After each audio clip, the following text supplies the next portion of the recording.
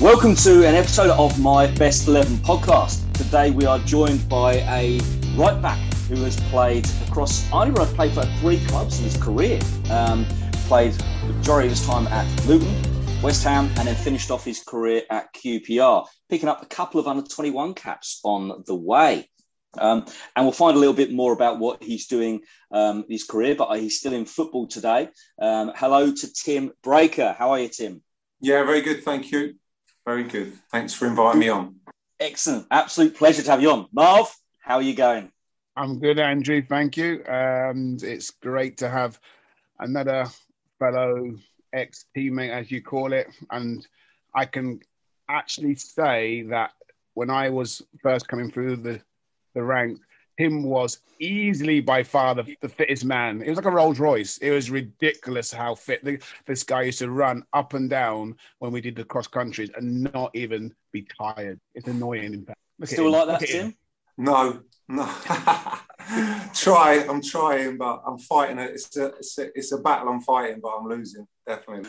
So, what we do is, those people who haven't listened before, we go through Tim's best 11 players he's ever set foot on a pitch with. What we always like to start with, and I know Tim's still involved in football, is formation. So, what formation have you made your team, Tim? Well, it had to be a back four. Because that's what I always played in. Now and again, I had the old wing-back one, which wasn't much fun, to be honest, because even if you can run, there's no thanks in that one. And then I'm going to go very attacking. I thought about a couple of holding midfield players who I might mention later, but I'm going very attacking. So it's like a 4-3-3, but it's more of a diamond, actually, like a diamond. It's a 4-diamond-2. That way I thought, I'm going to be very attacking, very open, and play for the fans, so it's a very attacking, exciting team. Hopefully, that sounds great, Tim. I mean, that's currently a formation I've been using with the girls over here. I like it because it is very attacking. But on the flip side, if you don't get those two on the diamond, on the outside of the diamond, like marking or picking up when they should be picking up, you could get overrun. Yeah, I've got 2 perfect players for that. Right. Perfect for it. Excellent. So we'll start off with goalkeepers. When you are ready, Tim, over to you, sir. Well, my goalkeeper is, for me, out of all the players that I'm going to mention today, he for me, was a truly, truly world-class player. He played for his country, played in World Cups, and when I started working with him, I thought, oh, wow, this guy is something special. And when you talk about athletes, he was an unbelievable athlete. I've never seen anything like it. He could have turned his hand to so many different sports. And as a goalkeeper, he actually could do the cross countries as well. Whereas back in the day, one of the other goalkeepers who was very close to being up there with him, but wasn't an athlete, was Andy Dibble, who I remember once upon a time swimming a river on a cross country to get back. But that's another story. But this lad is... unbelievable. Is he Czech?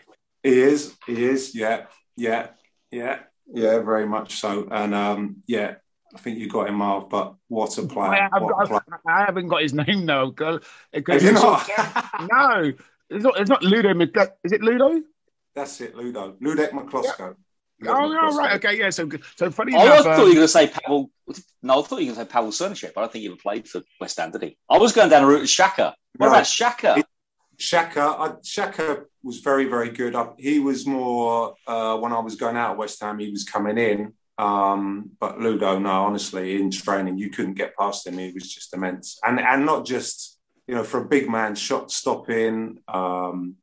He would, under pressure back in them days, the ball would get launched forward every single game, no matter who you were playing, right at the death, and he would just come and pluck it sort of 5 foot above everybody else. And so good. I mean, as a modern keeper now, they have to kick it and be very comfortable on the ball, and that wasn't his forte. But I think if he came through now, he was so good that he would learn how to do that as well. He was fantastic bloke as well.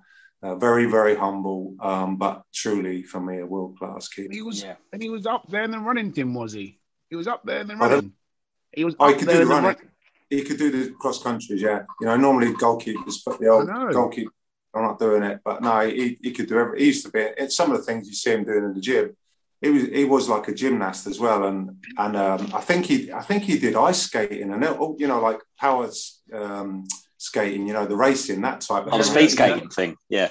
Speed skating, and he could do cross country skiing. And he's one of them. He could do anything like that. He was so good, so fit, and like I say, trying to score past him. Not that I was very good at. You get the odd chance where you're allowed to have a few shots at the keeper, but never. I don't think I ever scored past him. He was that good. He was a man mountain in the goal and get down low, high, anything. Very, very good. How do you think the fitness gave him the edge? Or do you think it made any difference, or was it just a personal thing for him in terms of being a goalkeeper? Because I know obviously you work in football still.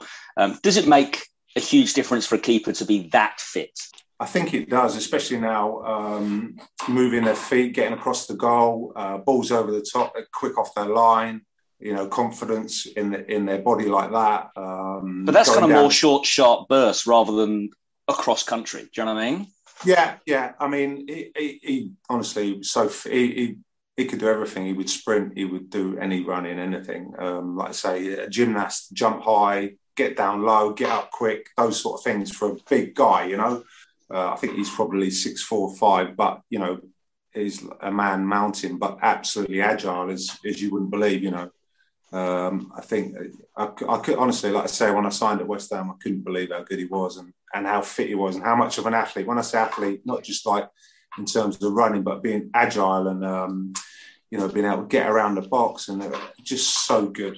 I think that's a very good question you've just asked there, Andrew. And I'm just thinking about it. Thanks, Marv.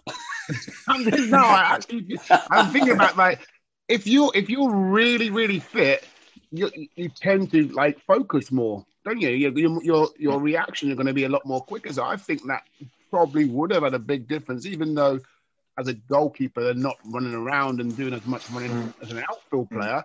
But still, if you're really, really fit, your concentration levels are going to be much higher than someone who's a little bit more tired. So, that's good point.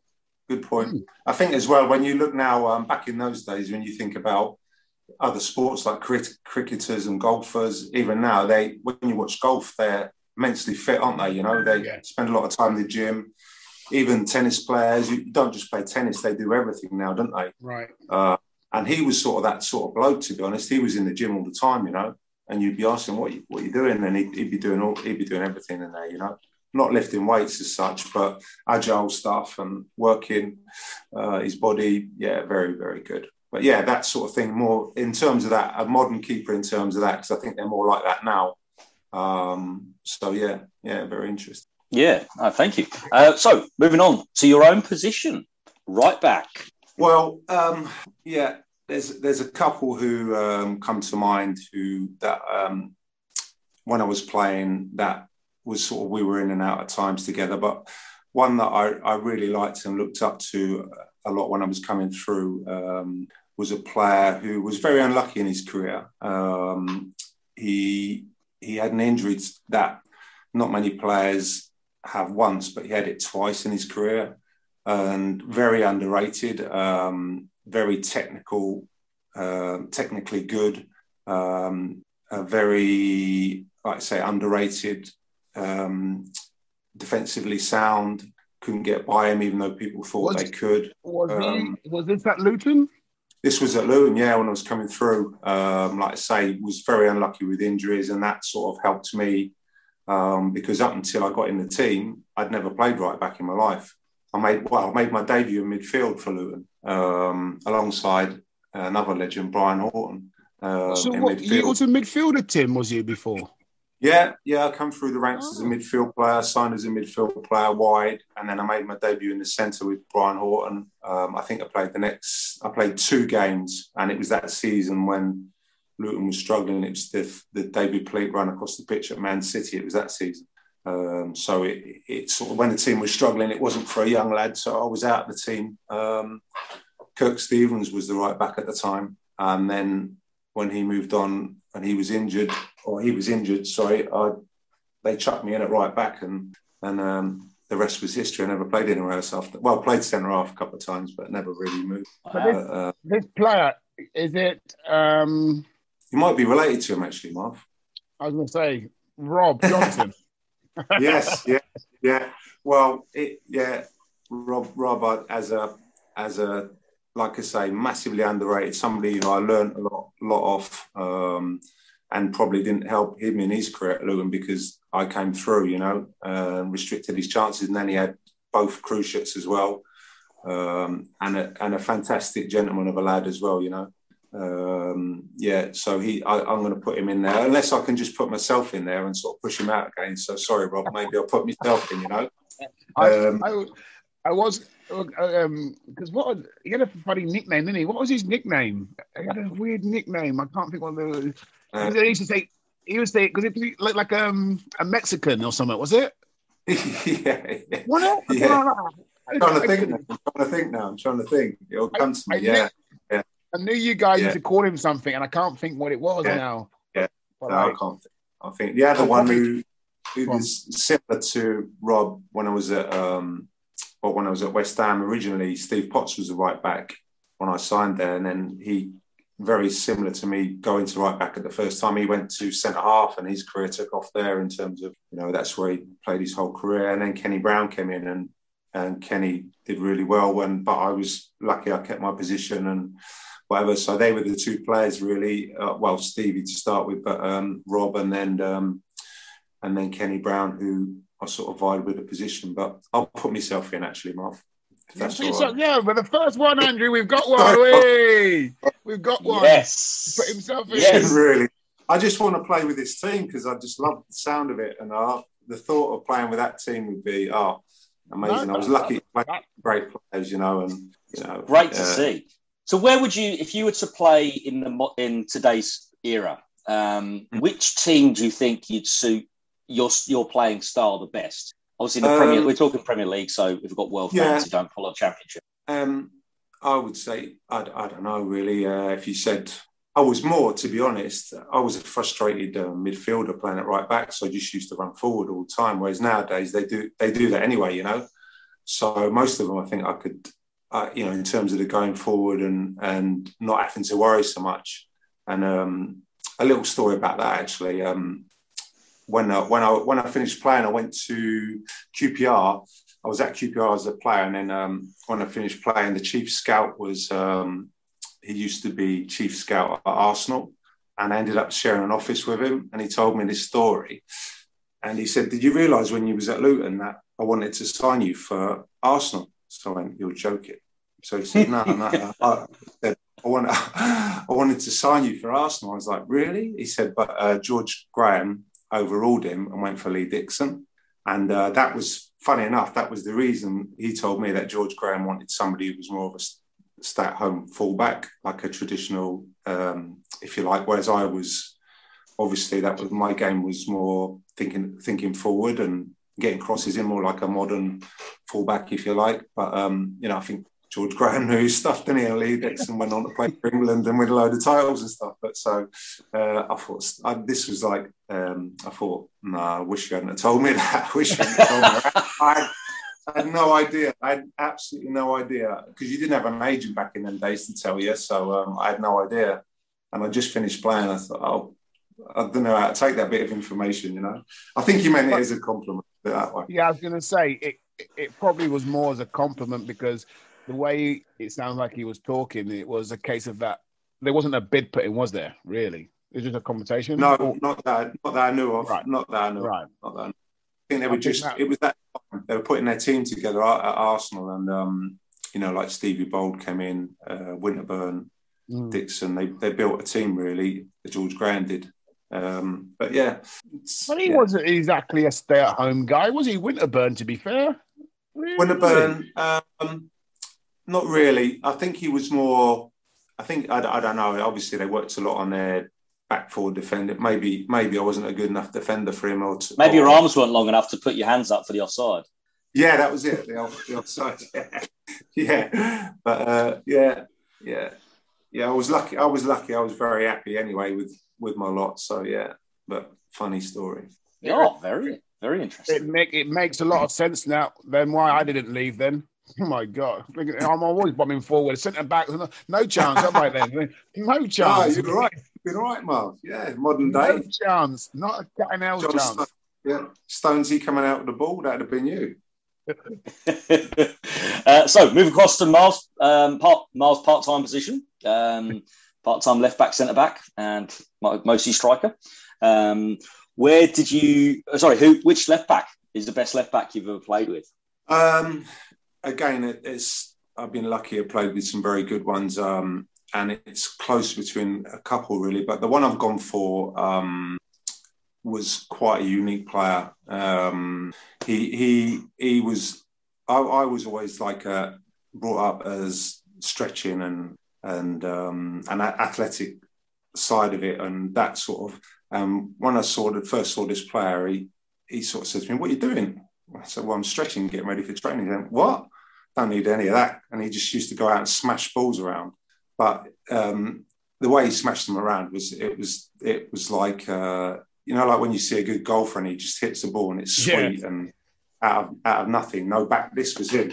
He had an unbelievable left foot. He wasn't blessed athletically, because I think if he was, then he would have, played. Was he aggressive? Was he quite aggressive? I would say, yeah, that was another side of him that probably didn't help him. I think you might have him, Marv, but yeah, he did have a different side to him, and which a lot of players back in them days you had to have. But yeah, he did have a side to him, and again, he was one who was quite unlucky with injuries. Very soon after I joined him, he got an injury, and he had throughout his career really plagued him a little bit, but he was just sort of didn't care and just got on with it and fought through it, but even with that, it was almost like he carried it, but he was still a fantastic footballer, like I said, an unbelievable left foot. Pardon? No, Andrew, he's got it. I got one or two. Go on then. I know who it is. Julian Dix. Yeah, correct. I wasn't sure if you played with Psycho, Stuart Pearce. No, I didn't. Did he join West Ham after you left? He did, yeah. I think he was, early 2000s. The other Julian Dix. I see what you mean now about aggression. Yeah. Tim, did you? I think you must have done play in the semi-final against them in the Littlewoods Cup. Was it? Yes. Yeah. I remember that well. Yeah.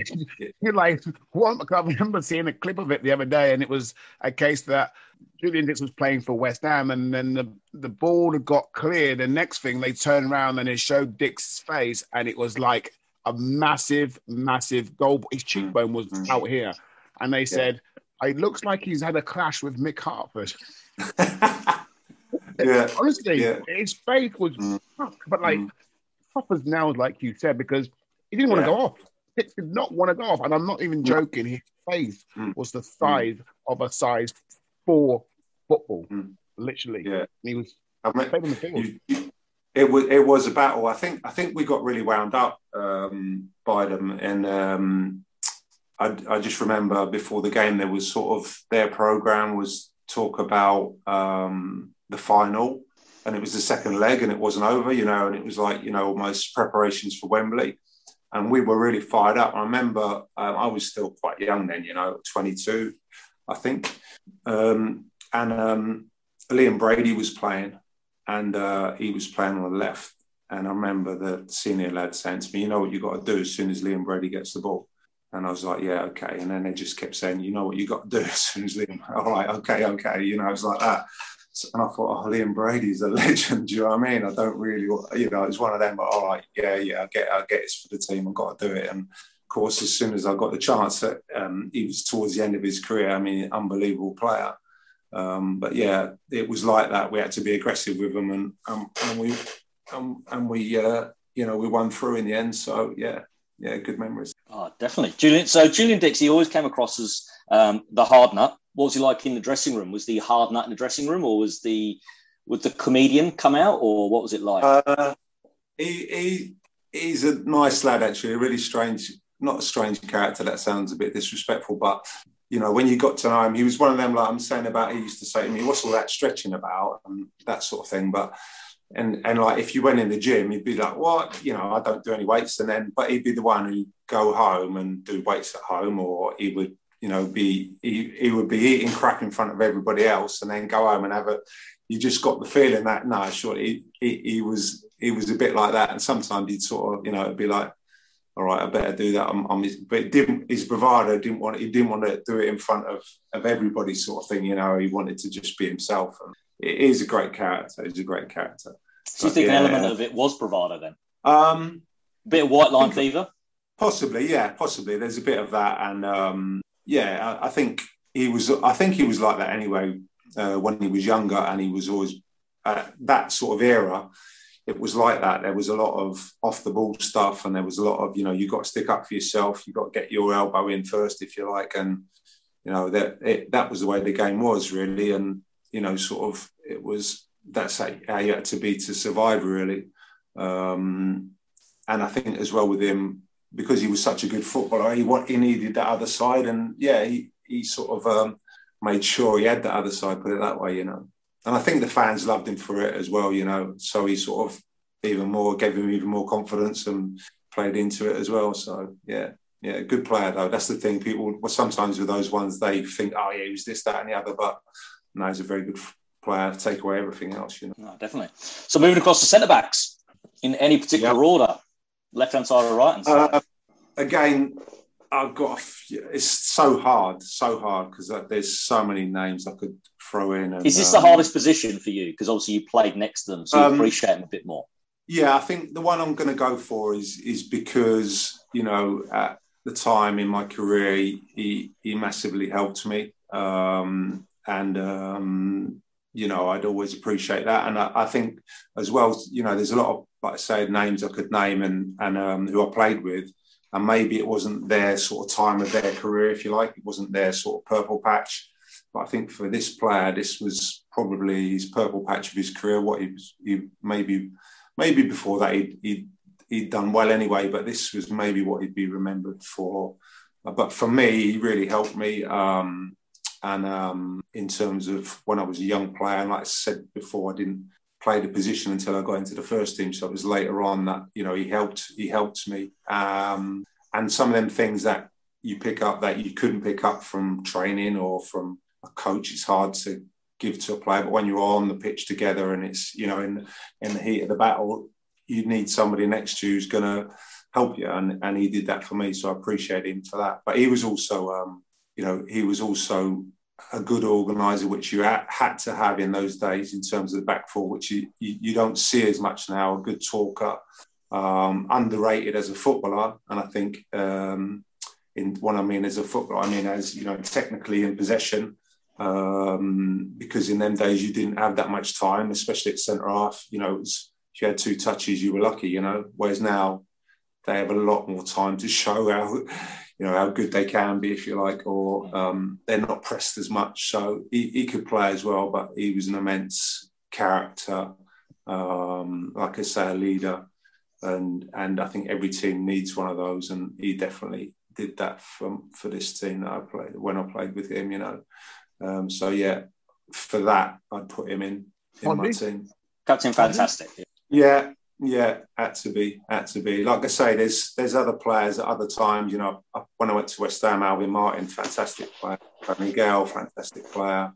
They were perhaps not being horrible to them. There was maybe not their purple patch, their career. That might have been before that, But for Fozzie, I thought that was his time. And like I say, personally, he helped me, talking me through the game. And sometimes he was very aggressive with me, which I needed, switched me up. And then when you're older and you get more experience, you play the game and talk at the same time. When you're younger, you can't do both, you can't play and think, and like there's so much going on. Whereas he could do both. He'd be making sure I was switched on and doing his own job at the same time. So I always appreciated him for that. And a great character, like I say, every team needs one, and he definitely was that.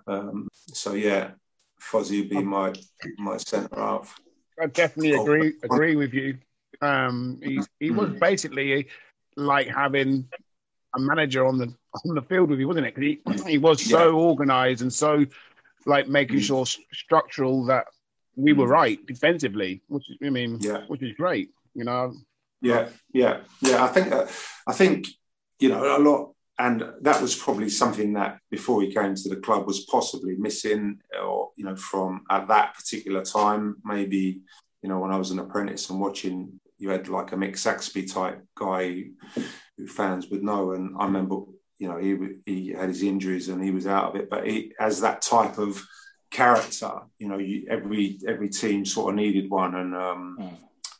And I think we needed that at that time. And it was well documented about the spine of the team that was brought in by David Pleat. And I think he was obviously a massive part of that, Yeah, definitely.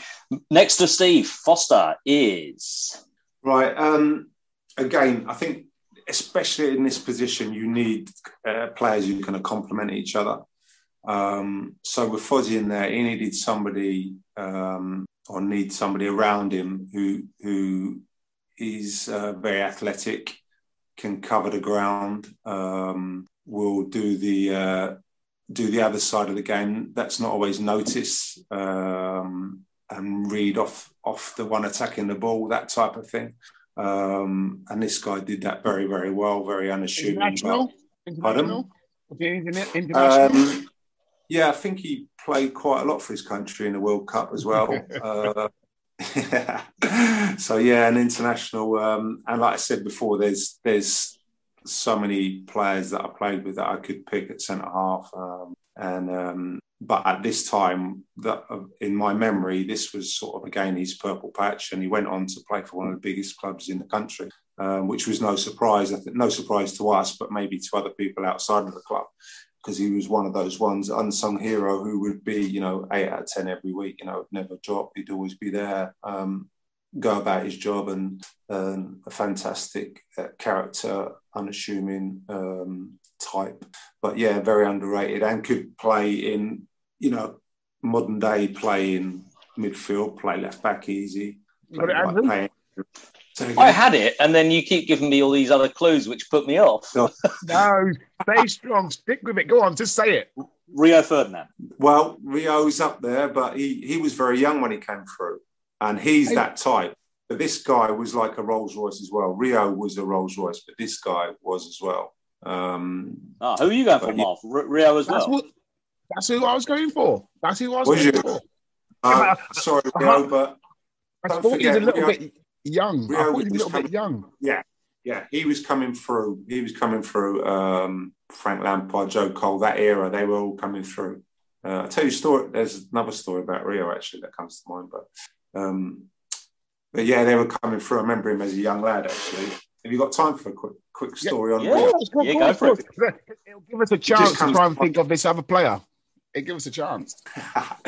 No, I remember, because when you say about he was a young lad coming through, he was an apprentice at West Ham, and Tony Carr was the youth team manager. He used to get him in on a Monday, and he used to do a mile, like straight off mile. There you go, bang, on Monday morning. Forget about this, recovery day.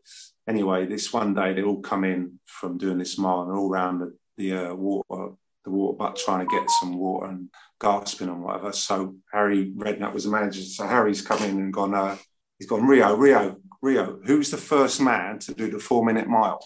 So Rio's like, stop. It's like, I don't know, boss, we're doing our best, but nobody's actually done it yet. Like that, So he's and I'm sure Harry must have told the story a bit better than me, but I just remember looking and thinking, Roger Bannister, Roger's Bannister. Yeah. He's like, boss, we're doing our best, but nobody's done near 4 minutes yet, It's a classic. But going back to your player, what country was it? International? England? No. See? Give us a clue then. What country is it? Northern Ireland. Donaghy. Yeah, Mal Donaghy. Yeah. Mal Donaghy. Yeah. Like I say, fantastic player. Unassuming, underrated, and like you say, a Rolls Royce. And I was lucky. I played with Slaven Bilic and Mark Reaper there. I said about Tony Gale. Steve Potts was an unbelievable centre half, very underrated. For his size, he won things in the air. He covered. He was very, very good. So he'd be up there as well, definitely. And a legend. Yeah, again, another one very similar to Mal in that he was never fans knew that he was a top player. Outside the club, people didn't always see it, but he won Player of the year on year, you know. Yeah. So the fans could see it. But yeah, I was lucky. So sorry those ones, but just those two at the time as a compliment to each other were fantastic, I thought, for Luton. I had Mal in my mind, and then I forgot Mal went to Manchester United, because I was thinking Rio's too young. And then when you said, I think it's Mal. And then he went to one of the top teams in the country. I forgot Mal went to United. Yeah. And Chelsea, didn't he? Yeah. After that, yeah. Amazing, really, for for him to be recognised like that. And like I say, people who knew their stuff would see it, but he wasn't the sort of character who was always picked out as being a man of the match. But he'd always be there or thereabouts, you know. Very consistent and read the game well. Underrated. Oh, definitely. So what we'll do is we'll pause at that point, and then after a advert, we will then hear from Tim Breaker's rest of his attacking formation. So be back in a minute from My Best 11. Thank you for listening to My Best 11 Pod. We are currently accepting applications for advertisement and sponsorships. You can reach us at My Best 11 Pod or mybest11pod@gmail.com. Thank you. Great, so we're back for part 2 of My Best 11 podcast. Those people who've forgotten in our short ad break, Tim Breaker's here, and he's so far named Ludovic McCloskey, Rob Johnson, Julian Dix, Steve Foster, and Mal Donaghy. So we're going to go into midfield. So you're holding midfielders that are going to do all the work because the rest of your team's attacking. Whichever one you prefer, Tim. This player, he's going to dictate the play. He's going to be like Pirlo of Italy. He's that type of player. He can get on the ball and he'll keep the ball. He'll manoeuvre the ball. He'll find passes forwards. He'll pick people out. He'll have the ball in tight areas and get away from people. He'll play between lines. Out of possession, he could do with being a bit more athletic or bigger physically, if you like. But I'm going for a proper all-out football team, and I need somebody like him who's going to just have the ball in tight areas and dictate the play. Nobody's going to get near him. Sorry, go on. I was just going to say, was he at? What club was this at? This played with. This was at West Ham, and like I say, there's other players. I've had to leave out a defensive midfield player, like I mentioned Brian Orton previously. That type, Stevie Lomas was exactly like that. Fantastic and good captains, both of them. But I've gone very attacking, so I might be a little bit open when the ball turns over. But we'll deal with that later. But this player, he would have the ball anywhere, and if you didn't give it to him, he would let you know that he should have had it. And then eventually he'd say, "Hold on a minute, I just," he wouldn't mind. But to start with, he don't care how many people's on him. He'll have the ball, perfect for any team. And he wouldn't give it away. Very rarely would he give it away. Let it run across his body like the old Trevor Brooking used to do. But he could pass it. He'd chip in with the old goal, but he would dictate the play. International? He didn't quite make it as an international, no. I think a couple of 21s like myself, I think he got in the B squad and whatever. But when I first went there, he was, again, one of those. I was very surprised how good a player he was. I'm getting at someone. Was he quite loud? Not particularly, no, not particularly. He's a character. Fans like him. I was thinking of, if it's not him then, John Moncur. John Monker's another one who I could have put in there because another very good footballer, and he was or is the funniest man I've ever met. Funniest man that I've ever met. He just would make you laugh on a daily basis and do the most stupid things. And I was always the sort who couldn't help it but would have to laugh. It just so many stories I could tell you about him. Just even now it makes you laugh thinking about him. He's that sort, but he was a very good player as well. Very good player. Have you got anyone? No, I'm out. Yeah, I'll tell you what, he came from, what clubs did he play for? Man City. Yeah, went I back think to Man not City. Berkovic, is it? No, Oh. no. He was That's what a other good clubs? shout, Mark. Yeah, I forgot about Isle. Yeah, Yeah, see? but he was more forward thinking. He was more of a forward thing. But I'm trying to Yeah. this play. He says getting his pen out. Yeah, he has. I mean, he has the ball in tight areas. Yeah, long hair. If that helps you. Oh, no. Ian Bishop. Yeah, Bishop. Yeah, you got him. I don't know why the long hair is what clicks it for all of us. Yeah. Yeah. No, he was very good. Like I say, one of those players. Personally, I loved it when players you could just give them the ball in tight areas and they wouldn't give it away and they'd always want it. And say an attacking team. You know, I think modern day midfielders probably more. I don't know. Maybe there is some more technical like that, but a lot of them have to be athletes. You know, the days of sort of the Glenn Hoddles and possibly gone. You know, just very good technical players. But Bishop was definitely that. You know, very good technical player. Excellent. So Ian Bishop, and next to Ian Bishop.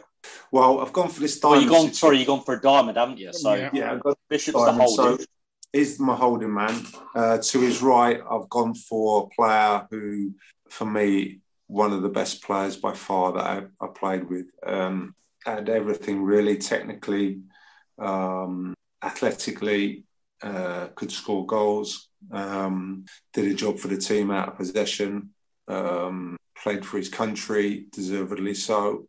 I think in another era would have maybe had moves to bigger clubs, but and an absolute gentleman of a guy who, when I was, especially as a young apprentice, growing up, he was somebody to look up to, not just as a footballer, but as a person. You know? And I remember another story actually that our reserve team manager was Trevor Hartley, and one day he got this guy, and we all. I probably was about 17, something like that, and got us in this into like a classroom environment, and just had a chat, and this guy walked in, and it was very much along the lines of, you know, how do you prepare for training, how do you mentally prepare for games, physically, how do you look after yourself? And when this player told all of us that he did all these things and how hard he'd had to work to be, and he just made it look so easy, you know, made it look so simple. He was always the best player and the nicest man and everything, you know. He didn't even look like he just looked so simple to him. But when I thought, wow, he has to do all these things, then I'd better make sure I'm doing them all, you know, definitely. So I got no chance. What chance have I got, you know? And I remember it was one of those penny drop moments, but he was absolute legend. Like I say, one of the best players I've ever played with by far and against, you know. Ricky Hill? Absolutely, yeah. And again, another one who would have the ball any position on the pitch, and, you know, say with players now where they play out, he would be able to do that easily. You know, you could give him the ball, and so strong, could get past people, score goals, create, very, very technically very good, and an absolute legend of a man as well. You know, you know him, Mark. Right, he was our guest a few weeks ago. Was he? Yeah.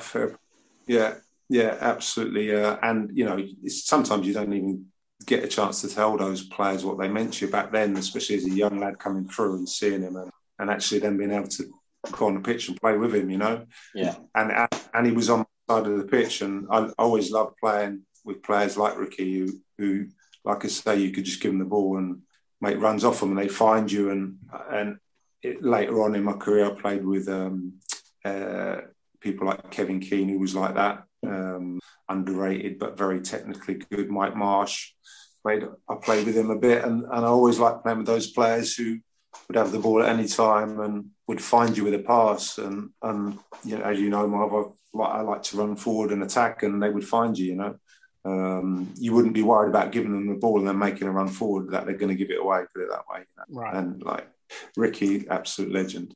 Oh, definitely. And I think he's been the most picked player so far. And I know he's been very heavily Luton, but I think he's been the most picked player so far. Yeah. Oh, absolutely. And I think people maybe outside of the club wouldn't have expected that, you know. You know, you see it on a day-to-day basis when you see somebody in training and things that they can do with a ball that you sort of dream of, you know.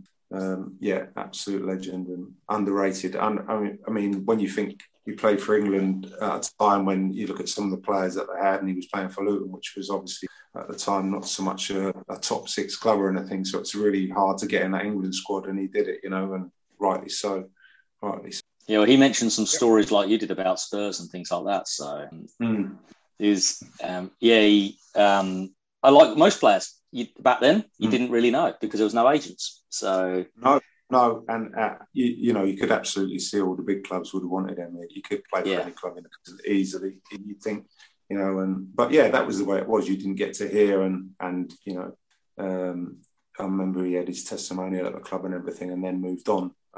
That was more how it was. You got to that sort of time, maybe have a testimonial, and then you're allowed to go. But nowadays, it's very different. Very different. I don't think I've seen a testimonial for years. Probably won't. You probably won't. So, the other side, Ricky's on the right. Who's on the left? Well, another player who's perfect for this sort of position and used to play that way, tucked in off the left-hand side, would have the ball in tight areas. Not particularly pacey or anything, but didn't need to. Could pick people out with passes. Could create. Again, very underrated, really liked him as a unassuming character, as a player. He another one who could quite easily have played at a higher or at a top six club, if you like, and be comfortable in it. Good enough technically. But not many people would probably realise how good he was. But for that sort of position to play that way, other ones more out-and-out wingers. I played with Kingsley, very good player. Ones that come to mind, like Stan Lazaridis, who was like a quicker, forward-thinking player. Stuart Slater, who was a left winger, coming inside on his right foot, but out-and-out wingers, But this sort of system I've got these players in a narrow position, if you like, so they're comfortable in the middle of the pitch and not just out and out wingers. So this player would be at Luton. At Luton, the player. Yeah, it was at Luton. Yeah, it was at Luton, and played in a 3 then in a time when perhaps it was quite different. Quite different to what a lot of teams played traditionally, 4-4-2 and at the time he played in a team in a 3 in a different sort of shape, as it were, that suited what we had at the time. But very, very, very good player. Very, very good player. Is it David Priest? It was Marv. Yeah, it was David Priest. Yeah, bless him. Bless him.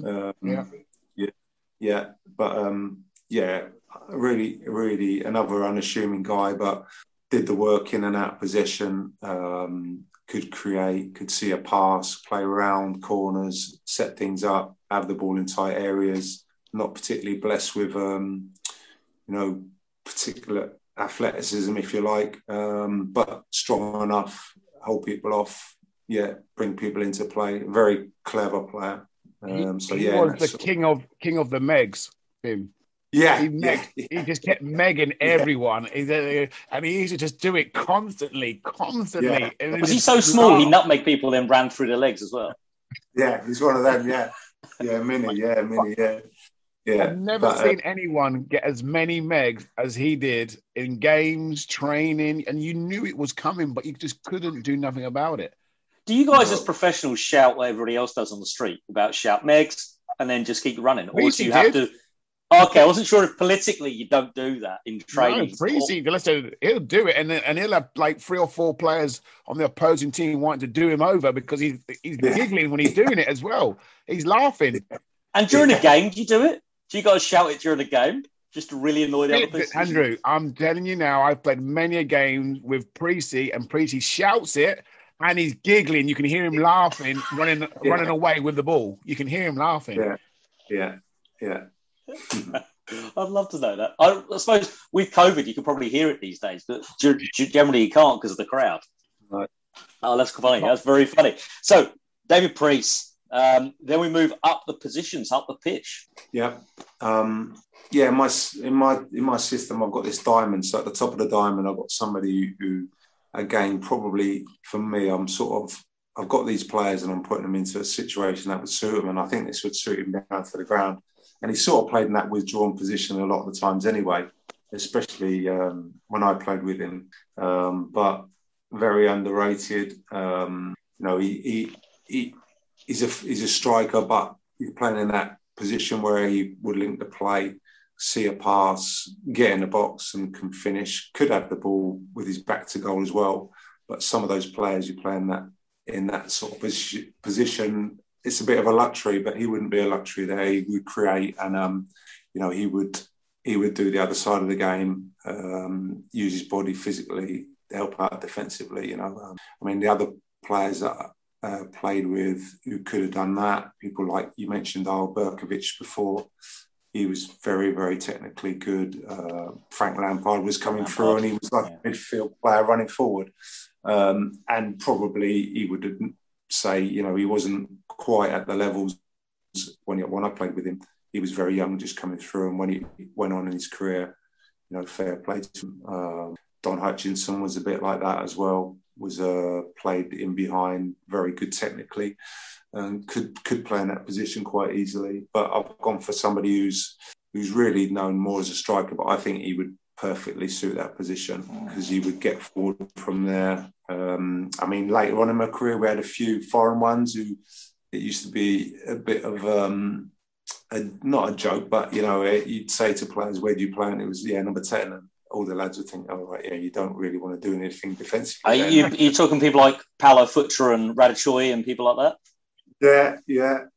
Porfirio, Hugo Porfirio was a brilliant player, but it was so different for them coming to English football. They didn't. The other one was Dumitrescu. Dumitrescu. There was all these players around Euro 96, wasn't there? Suddenly after Euro 96, there was just an influx of players from kind of Romania and Czech Republic and places like that. Well, we had a few of them. I can remember Illy's first day at training, actually. And I can remember it because it was just one of them surreal things where I was with the physio and we were jogging around. I think I was doing a recovery or something. He was just doing a session and he was just walking into the change room and the session was going on, and the physio's gone, we better have a jog over. I don't know what he's done, first day training sort of thing, new signing. So we've gone up to him and he's gone, Illy, what's up? Everything all right? He went, yeah. He said, today, no enthusiasm from me. It's like, what do you mean? He said, today I had no enthusiasm. So he just walked in. I want massage, and that was it. He walked in, and we couldn't believe it. Yeah. Your first day at the club. You haven't got enthusiasm first day at the club.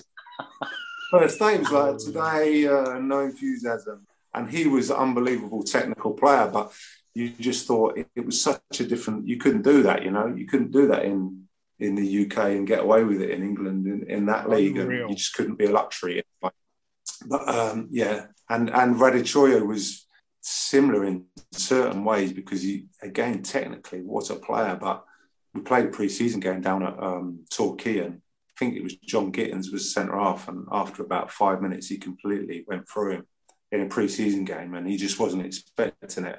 And from then on, you thought he was waiting for the next one to come before, when he was controlling it or whatever he was trying to do technically. You saw it in training, but didn't see it in the games because you thought, does he really want to be here, and with the physicality, But, my player would be there, come rain or shine, he'd be there and he'd have the ball and he'd score and he'd create and he'd do the other side. So that's why he'd be in my team. Brian Steen? You got him? Yes, Marv. Yeah, you got him. Very good player. Very good player. Actually, he drifted into that role anyway, didn't he, Steely, to be fair to him? And like you said, a terrific player, especially with his back to goal. I think Ricky mentioned it in his podcast. He was even more dangerous when he had his back to goal than he was when he faced you up. Because he used to have that little drop on the shoulder, didn't he, and just turn and get a shot off. And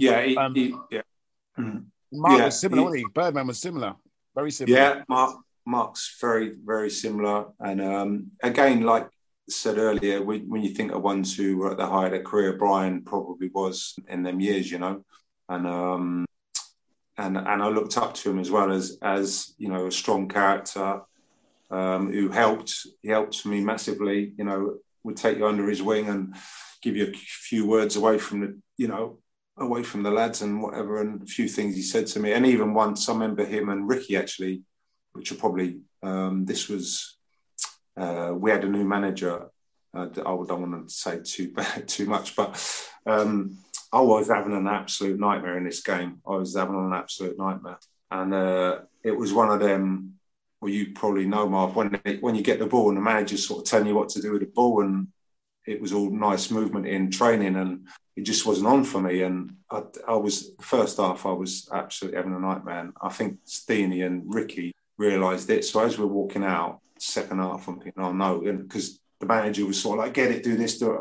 And I was confused, really. So they just said, listen, you're a good player. Just don't worry about it. Just get the ball, give it to me. I'll have it. Play, and we'll play. So I thought, yeah, sod it. And I did. And second half, it was chalk and cheese. It was great. And afterwards, everyone was like, well played. That's what I want. So it sort of penny dropped with me a little bit. I was trying too hard to please the manager because the things that he wanted to do weren't particularly on. Whereas these two were just like, listen, don't worry. Just play and give me the ball. We'll have it and we'll play. And you'll play. Talking about, because Brian was a goal scorer. Tim, I mean, I think maybe you're a little bit similar to myself. I mean, I don't remember you scoring that many goals at Luton or throughout your career, but I do remember one particular goal away at Derby.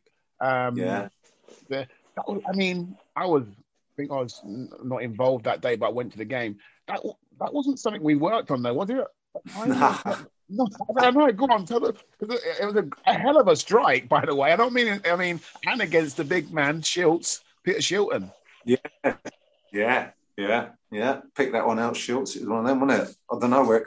Well, it's a bit of a long story, but I had a toe injury from Boxing Day, believe it or not, and from then on, for the rest of the season, I had to get a jab in my toe before every game, and we didn't always have a doctor travel with us, so I used to go to everywhere around the country we played, and I used to get a jab, and it would just numb it, and I'd get through the game, sort of thing. Anyway, on that day, I had the jab. I remember my foot was still numb, and the game was just about to start, and my foot was numb as anything. I thought, oh no. But anyway, that's probably why it flew in. But I just remember, and my dad had followed my career everywhere, and he was great, and he knew there was a lot of nerves leading up to the game, and he wrote me a letter basically, and it was along the lines of, listen, you can do anything you want, and just believe in it, and that type of letter, and don't worry, just you're good enough, and that sort of thing, and I just had that feeling, no matter what, even though I couldn't feel my foot, I just felt confident. And I remember it was like pre-season, and I just said to him, look, I fancy this. He's like, really, do you? I went, yeah. And he just knocked it to the side, and I just smashed it, and it went in. And I couldn't believe it. Couldn't believe it. Goal. That was the story behind it. I have to see if we can find it on YouTube. It should be on there. I've seen it once. Oh, it's up there, is it? Have you seen it once? I'm sure I've seen it once. One of my my lads found it and said, "Have you seen this, Dad?" I went, "Yes." Was that really me? Are you sure? And yeah. How many goals did you score, Tim? How many goals in my whole career? Yeah. Do you know what, Marv? I don't actually know, but it weren't many. I didn't score more than 10. More than 10? I don't think it was. I think it was under 10. Well, I mean, I think I'm 9. I think I'm 9 or 10. I've always tried to scrape to the 10 to get double figures. I've always tried to I'll scour it and say, yeah, that came off me. That it was 10. It was 10. But yeah, I bet. No, you still think you're in single figures, Tim? Yeah, I think I am. Yeah, I think I am. I've tried. I don't want to sort of. It wasn't my thing anyway, but I start remembering. Yeah, what about that one? And then you not start taking penalties just to get yourself up, or do you include penalty shootouts in it? Nah, we never had it. I can't remember even having a penalty shootout because you never had them then, did you? No. Only replay after replay after replay, didn't they? yeah. It was replays, and Julian Dix was the penalty taker, and at West Ham, and he used to smash him, and he didn't miss. Nobody was going to get a penny off him. But no, I remember I never scored at Kenilworth Road, and there's one time I can almost picture it now when it was on the plastic pitch, and it was getting a bit of a joke that I'd never scored at Kenilworth Road, and the ball's come flying through. I think it was against Wimbledon, and I controlled it as it bounced. And then as the ball bounced in front of me, it's like an open goal. But as my foot come down, so I put one foot up quite high, as it come down, it clipped my other foot and I went over in the penalty area and the ball just ran through to the keeper. And it was one of those moments that I wake up thinking, how did I miss that? You know, it was forgotten, but I can remember it. You wanted the earth, swallow you up sort of thing, So you've tripped yourself up? I tripped myself up with an open goal, yeah. Yeah, literally controlled it. And my eyes were open, this is it. I'm actually going to score at Kenilworth Road. No, I didn't. Was that before the Derby goal? I'm guessing, yeah. Yeah, it must have been, because the Derby goal was literally my last full season at Luton. And I remember I met with the West Ham chief scout was at a meeting when I met Billy Bonds, and he asked me about that goal. I went, yeah, no problem. I used to practice all the time. You train, I can do that all the time. He's expecting a goal-scoring fullback. Yeah. You want to see him take the free kicks. Yeah. Oh, dear. Was it a case that your contract was up at Luton, or was it a case that you thought, well, they've come in for me, West Ham, and I want to try somewhere else? And was there any other clubs alongside West Ham who were interested? My contract, I was in my last year anyway, and there was rumours of other clubs, but I hadn't spoken to anybody. But it was almost known to everybody, all the players at the time, that everybody's going, they're all for sale. I think even the season before, like you mentioned, when we stayed up last game of the season, and it was an unbelievable feat to stay up because we were dead and buried, And I just remember the leading up to deadline day was a bit of like, who are we going to sign? We've got to sign some players. We need some help, sort of thing. And then the rumours were that they were trying to get rid. They're trying to get rid, And obviously we stayed up. Everyone bar me. No, you were the main man. They said we've got to build this future around you, Mark. It was no surprise then. When West Ham came in, and there was talk about Villa at the time as well. But, it was back in them days, say no agent, you just, they've agreed a fee, and you go and I remember talking to the chairman at Luton and saying, well, if I stay, I might be able to get testimonials. He said, no, you're not staying, you're going, sort of thing, It was a bit like that. You're going, oh, all right, okay. And luckily I joined a very good club and enjoyed myself there, and it was very similar to Luton in terms of the way that they played football and things they appreciated, and I was very lucky in my career. And who did you support growing up, Tim? Oxford, because you're close to Oxford, or? I was actually, I know what you're going to say when I tell you, you're going to say I was a trophy hunter, but I believe it or not, I wasn't. I was a Liverpool fan. It's two of you. I was as well, Tim. My reason being is because I've said it before. The first FA Cup final I can remember watching, which was live and remembering, was when they lost to Manchester United in 1977. So I thought, they've lost. I want to support Liverpool, and that was my reasoning behind that. What was your reasoning, Tim? Mine was different actually. I was that small. And I remember my neighbour, I looked up to him and we used to go and kick a ball about. And he said to me, if anyone asks you, you tell them you support Liverpool. So I was like, all right, yeah, the big boys telling me to do that. That's what I'm going to do. And it was only later on that I realised that they weren't any good then. It was before Shankly went there. It was that I was only like 4 or 5 years old, And he was my neighbour then. I looked back and I thought, no, they weren't that great. But I was lucky that I ended up supporting a really good team. And then it was, like I say, my first memories really was that Keegan and Toshak partnership and in the watching them on Match of the Day and that sort of thing, and the crowd there. And I loved it, and I loved the club and what it stood for and the players. And and was lucky enough to play there one day. So that was one of them sort of dream things that I wanted to do. So, yeah. Oh, excellent. So moving on to Strike Force, playing in front of Brian. Yeah, well, I think for me, most team needs some physical presence up there, and there was two players that came to mind when I thought about this, and but one of them shaded it really, because same thing as before. He was in like the prime of his career when I played with him. Was physical presence a target for you, but also very underrated technically. Could score goals, bring people into the play. Great touch, headed goals with his feet, and a fantastic player, and somebody, you know, like I mentioned before about when you're coming through as young player, and they give you a great impression of what's important in the game in terms of a lot of things that you don't know when you're young, and he was another one of those, and an absolute legend of a guy, but you know, an underrated technical footballer, and another one who played for his country. Maybe at the time he wasn't as rated before I played with him, actually, nothing to do with me, but then went on to play for other clubs and had a very, very good career, and deservedly so. Very good player. But, and another one who was, sorry, another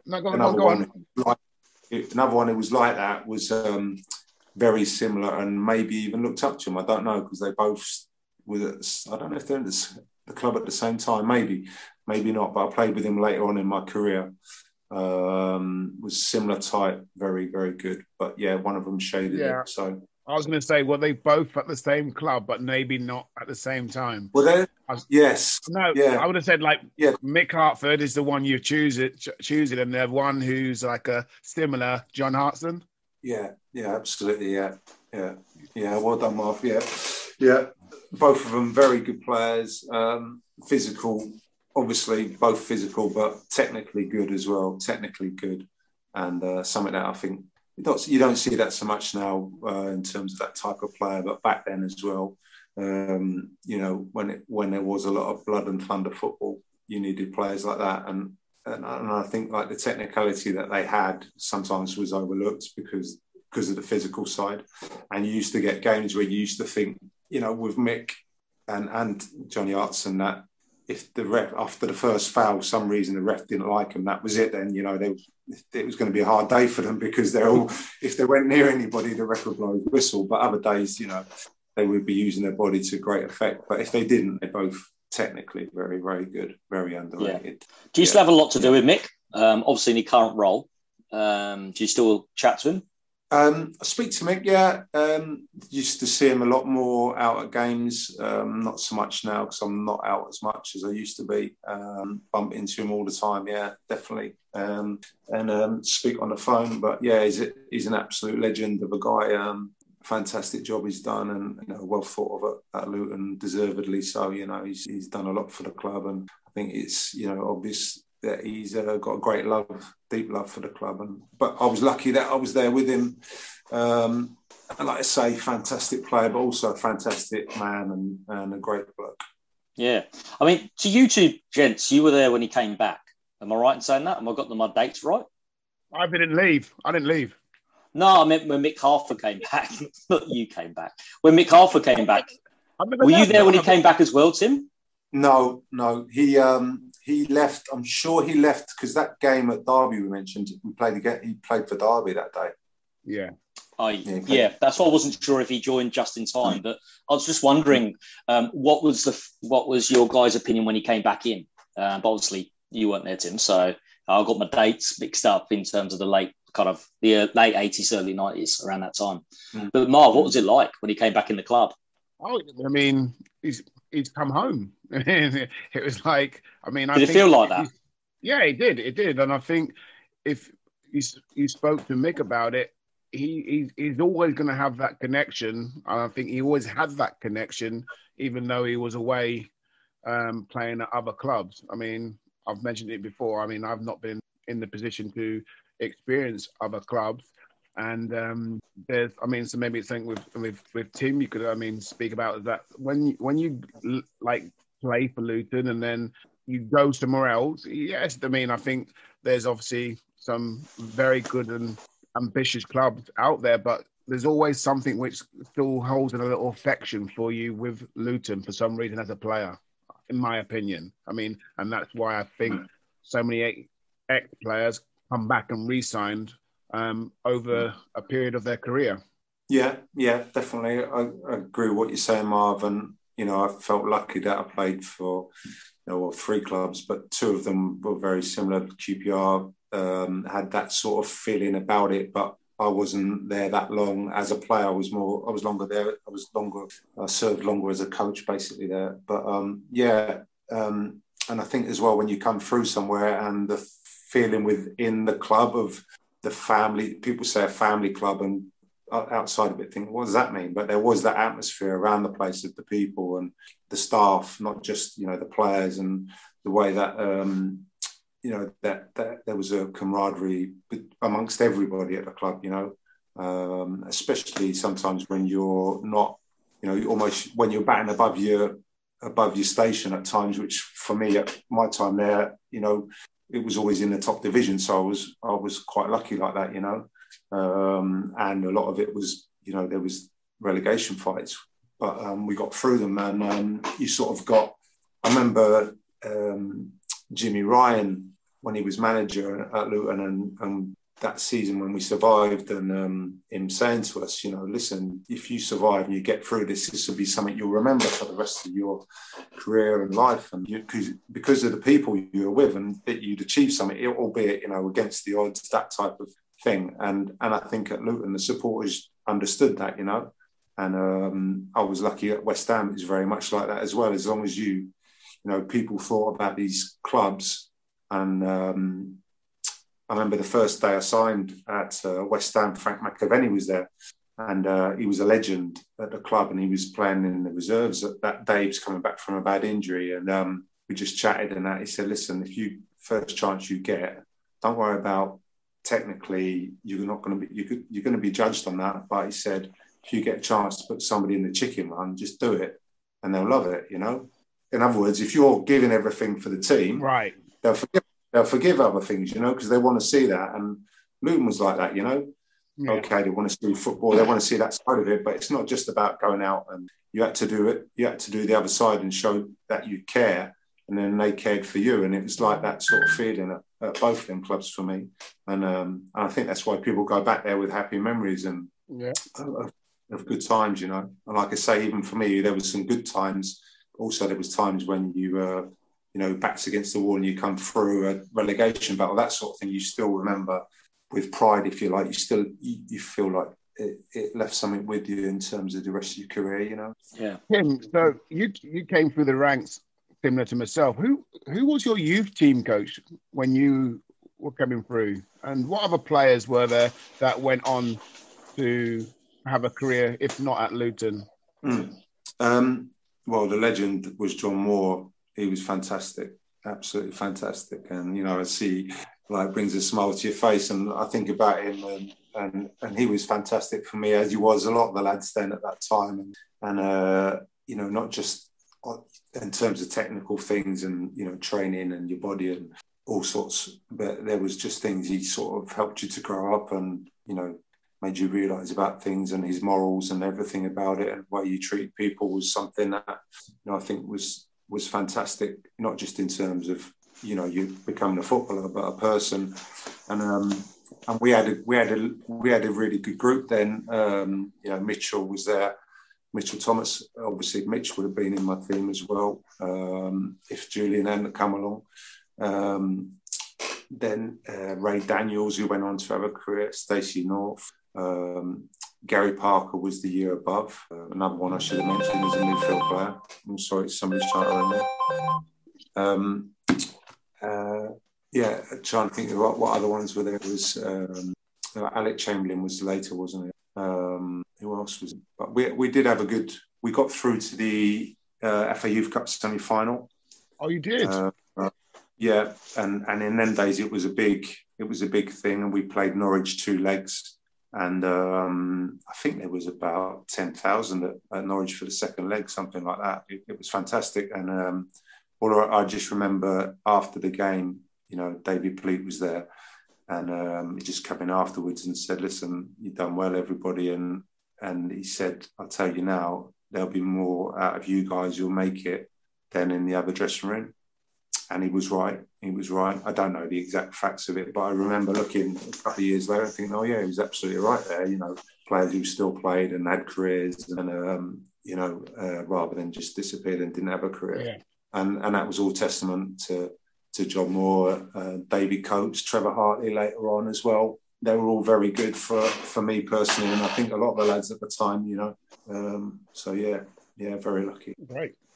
Excellent. So next to Mick Harford, who have we got, Tim?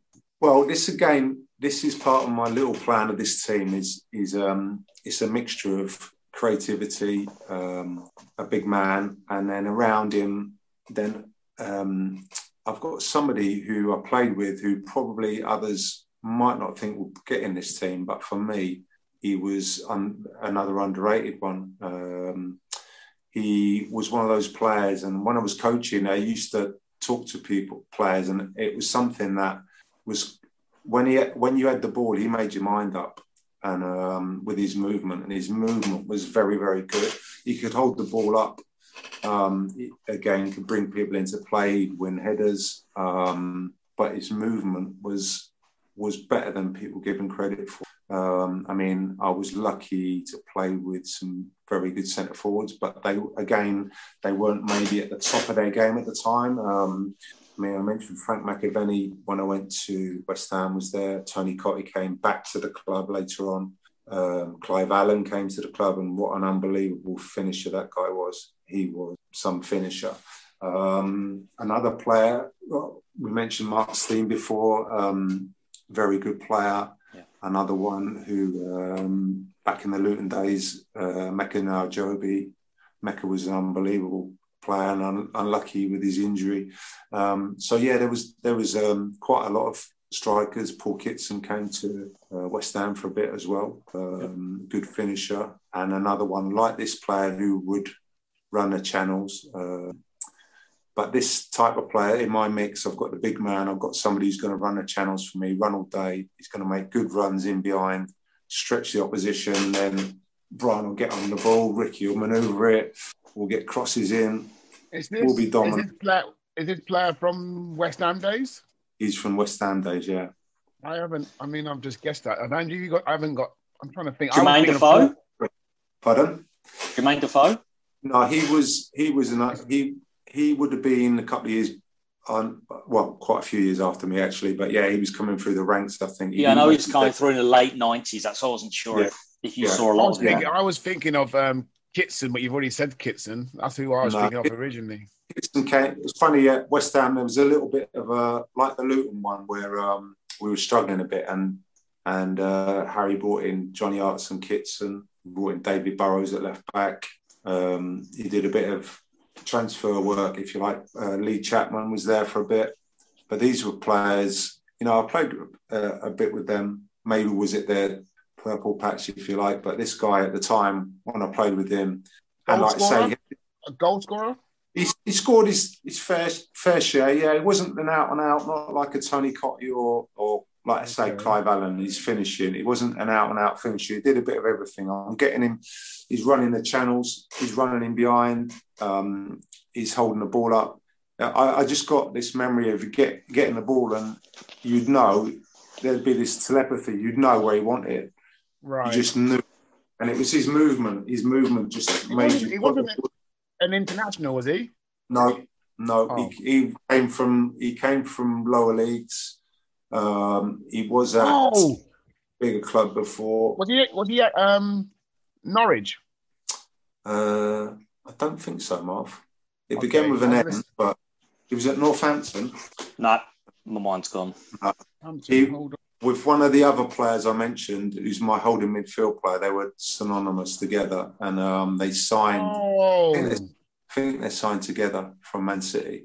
I'll tell you another. You mentioned Kevin Gallen. He's another one I've forgotten about. Kev, I played with Kev for a bit. Obviously, the one I was thinking of Norwich was I know it's not him, Dean Ashton. No, he came. He was. It'd have been after. It'd have been What was he's got dark hair, isn't he? This guy up front, centre forward. Dark hair. Dark hair. Yeah. I think he played for Reading as well. I think he played for Reading. Started at Northampton. Nah, too early in the morning. I'm done. Want me to tell you? Yeah, go on. You've done us. You've done us.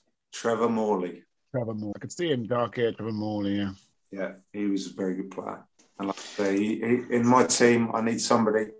At Luton, Mark Steens did it sometimes. Mecca did it sometimes. They did that running when Brian played a little bit deeper. Right. Yeah, and that's what my team is with my diamond. I need that man who's going to run the channels, and he's doing that for me all day long. There's one name I'm surprised isn't on the team sheet, and I'm probably going to be stuffed up with dates again. Did you play with Di Canio? That's who I was thinking of, Di Canio. Was it? Yeah. Did you play with Di Canio? Very briefly, only a few times. He came in. He was the one that came off of.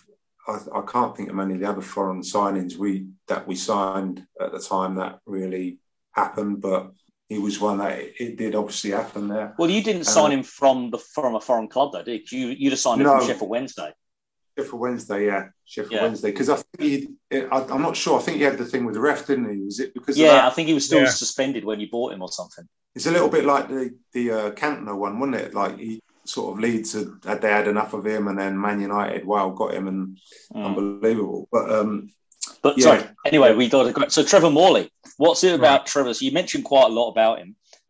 How would he complement Mick? Is it his movement? Did you say movement, running? Yeah, I think sometimes when you get partnerships, you need somebody who's going to stretch the opposition and not just playing in front of them. And he would do that. Like I say, with clever little movement, he'd be coming towards the ball and then he'd spin and then he'd want the ball and you could find him, and he'd do defenders with his movement as much as anything else. And he's quite strong, could finish, but again, for me, he was underrated. Like other ones who came along, there were some great players, like I say. But I just think at the time he would complement Mick and Steenie together. It's either that I was going to go 4-4-2, but I thought no, I'm going to go with the diamond. And that's a good team. I like that team. Trevor's in there. And yeah.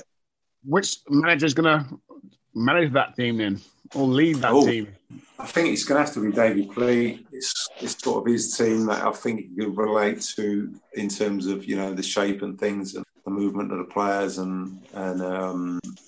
thought he was very good, especially for myself at the time, and things he helped me with and I took throughout my career. And so I think when that team, I remember him putting together that team that did so well in the 80s that it wasn't, most teams were sort of 4-4-2 very much so, but we never really played that. We had a different shape a lot of the time. Or if we did, it was, different players complementing each other, not sort of traditional positions. And I think that he was quite ahead of his time in terms of that. And Marv, for me, the managers who, when you knew what they were going to say, you expecting they were going to, maybe have a go at you because you were losing, or if you were doing well, think you were going to get, you never knew what you were going to get. You never knew if you were going to get a pat on the back or you didn't know what you were going to get. So you was always on your toes like that with him. And I think he was very clever. And like I say, he encouraged me a lot in terms of practicing and working and my technique and he helped me a lot. Billy Bonds was the manager at West Ham, signed me, and he was fantastic as an absolute legend of a bloke. When you say about athlete, I remember playing in his second testimonial, and he was unbelievable. It was his second testimonial. He was a manager, and there was about 20,000 there. It was unbelievable, and cross country running, he'd beat most of the players. Yeah, he was some athlete and an absolute gentleman of a bloke, a legend of a bloke. But for me, completely at the time with that. David Pleat. Okay. Fantastic. And right now, what are you up to right now? Just for the listeners who don't keep up to date with particularly lower leagues football, where are you at right now, Tim? I'm not actually anywhere right now. My last club was. I did a bit of work for Sunderland a very good friend of mine was manager there, Phil Parkins, and I've worked with him. I was his assistant manager at Charlton, and then we parted ways for a little bit, and then I went and worked with him at Bradford and Bolton, and then Sunderland. So yeah, that was more scouting side at those places where I was a coach at Charlton with him. Before that, I was a coach with Ian Holloway at QPR, then Plymouth, then Leicester. Then I went to Charlton, then I went to Millwall coaching, and then scouting with Phil. So that was my last job, scouting. So which one do you enjoy the most, coaching or scouting? Definitely coaching, to be honest. I think if for me, number one, playing, number two, coaching. If you can't play anymore, coaching jobs is harder to come by. And luckily, scouting wise, with Phil, we're good friends anyway, but he would ask me about the coaching side of things, not his coaches, but in terms of the opposition. I used to go and watch his opposition all the time.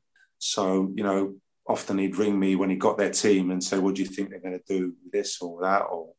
And so I still had a coaching head on when I was watching opposition and things, and I really enjoyed that. So you weren't necessarily going out looking for kids coming through and stuff like that. You were more opposition before the games kind of thing.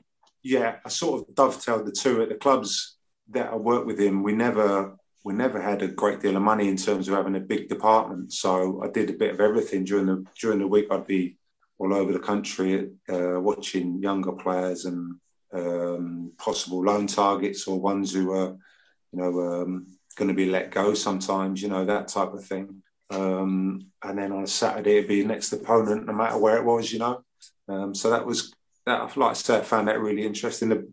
But sometimes you're on your own a lot as a scout. You're sort of listening to the result coming through as you're going out of a game, rather than, when you're a coach and your team scores. It's fantastic. You're there. You're like one of the team, whereas you're listening to it on the radio. It's not quite the same. But yeah, one of my best ones in the scouting one was when we was at Bradford. We picked Chelsea. We got Chelsea in the cup, and I went and watched them at Swansea. Mourinho was manager, and they were the best team I'd seen for. Well, obviously I was watching the lower league teams anyway, but and they were very, very good. And I thought, oh no, we're going to get absolutely battered, And and I think they got beat by Yeovil, Bradford. I think they got beat by Yeovil, and he was on the bus on the way back. And he rang me and said, "Go on then, what about Chelsea?" I went, "Oh my God, how many buses you got? How many buses?" It was like that. It was, but we come up with the game plan, and then the next week when they played them, I was at Colchester, I think, and one of the lads I used to play with, Mark Bircham, was there, and he was a proper take the piss, And he said, "Your boys are winning." I went, "Yeah, good one, all right, Birch." So he went, "No, they're winning." And then I walked out, just a couple of minutes to go, and I think they were 3-2 up. And I thought, "I'll just hold on. I couldn't believe it. I couldn't believe that they were winning." I got in my car and said, "Oh, we're going over to Stamford Bridge." And I thought, "Oh no, blimey, how long's left? Are they going to be able to hold on for a draw and get a replay?" And it's like Bradford has scored again. It's 4-2. I honestly couldn't believe it. I couldn't believe it. And that was the satisfaction of, as much as you get when you're scouting, it's like you're sort of cheering in the car on your own sort of thing. But yeah, so that's where I'm at, really. The scouting's the latest thing I've done. Excellent. And final question before Marv and I should shoot off is, Marv always likes to ask this, but I don't know if he's asking it today, is your favourite Luton game you've ever played in? I think the reason, because I probably know the answer. I mean, but just go ahead and say that. And I'm curious as well, Tim, to find out, what age was you when you played in that final? I was 20. I was 22. Still young. That's still quite young, isn't it? I mean, I was an 18-year-old, like in and out of a team, just like covering for Fozzie or Mal as and when, if there was an injury. But you was always when I was like on the outside, I always saw you as which you was anyway, a regular. But I thought, as a regular, I just looked upon you as maybe like a 25, 26 year old. And then now just talking to you, it's amazing to think that you were still quite young. Yeah, I'm trying to think now. Honestly, might be done me there with my maths, but I didn't feel I didn't feel like I would just come into the team, put it that way, you know. I did at the FA Cup semi-final. That was biggest game at that age. I was 18 then. That was 85? But 85. Yeah, and that was, you just think that those things are going to come along all the time somehow, because it happened then at that time. You think, it's the FA Cup semi-final. And I just remember Ricky scoring, and I was one of the first ones there, and we were screaming, literally screaming. And the fans, it was amazing. We didn't hold on, but yeah, the Littlewoods Cup final was just something I'll never forget. Was that the greatest moment in your career? Probably, yeah, because you know, you think it might happen again, and we were there the next year and it didn't. And then I was involved in semi-finals, never got to the FA Cup final, and you just never know, do you? But when you think back, you think, yeah, and because we were underdogs as well, and the way the game went. And my biggest memory of the game was we scored to go 3-2 up, and myself and Mal were towards the halfway line, and the ref was coming back. It wasn't like everybody went around to celebrate. It's like you're a defender, like we've got a whole, you know. So me and Mal went to the ref, said, "How long left?" He went, "That's it. It's nearly over." So we're like, "Really?" It was that. It was. Have we won or not? You know, it's one of those, because it was a topsy-turvy, and you just that thought, we've done it. You know, can we just hold on for 10 seconds or whatever? I don't even know what it was, but that was the thing I can remember as much as anything of the game, was just that moment, you know. Were you stood there at that moment going, should have signed me Arsenal? Told you. He didn't know about it, did he? He didn't know about it. No, I mean, looking back now, you probably should have thought so, going, told you. Yeah, true. Yeah, actually, that might have been, I never even thought about that, you know. That might have been after that game, because I don't think Lee Dixon was there at that time. I don't think they had quite the team. They won the league the next year, I think, didn't they, Arsenal? Yeah, they won it in 89 and 91, yeah. All right, okay. You're an Arsenal supporter then, Andrew? They're my Premier League team, if I have to go for anybody. I go for Luton, hands down, but yeah, when I was a kid, as you always do. Yes, but I supported. I was only 4. My old man went to the game. He went to all those ones. So did he? Yes. Brilliant. But no, it's fantastic. But that's one for you to think about. And when we finish on the pod, you'll be thinking about that, trying to work out, did George Graham want to sign me off the back of my performance? Yeah. No, that's good. Lovely. Well, I want to say thank you very much for your time, Tim. Yes, thank you, Tim. It's been fantastic talking to you. And brilliant. Just give you a 30-second chance to say anything to any fans of West Ham, QPR or Luton. No, just say thank you for listening. Yeah, hopefully you've enjoyed a bit of reminiscing. I have definitely fantastic times, and I'm lucky to be part of, you know, 3 really good clubs, and two where I remember, got some unbelievable memories of times there, and just very thankful that I was allowed to be part of their history, if you like. So yeah, thanks very much. Thank you, Tim. Fantastic. And that was Tim Breaker's My Best 11.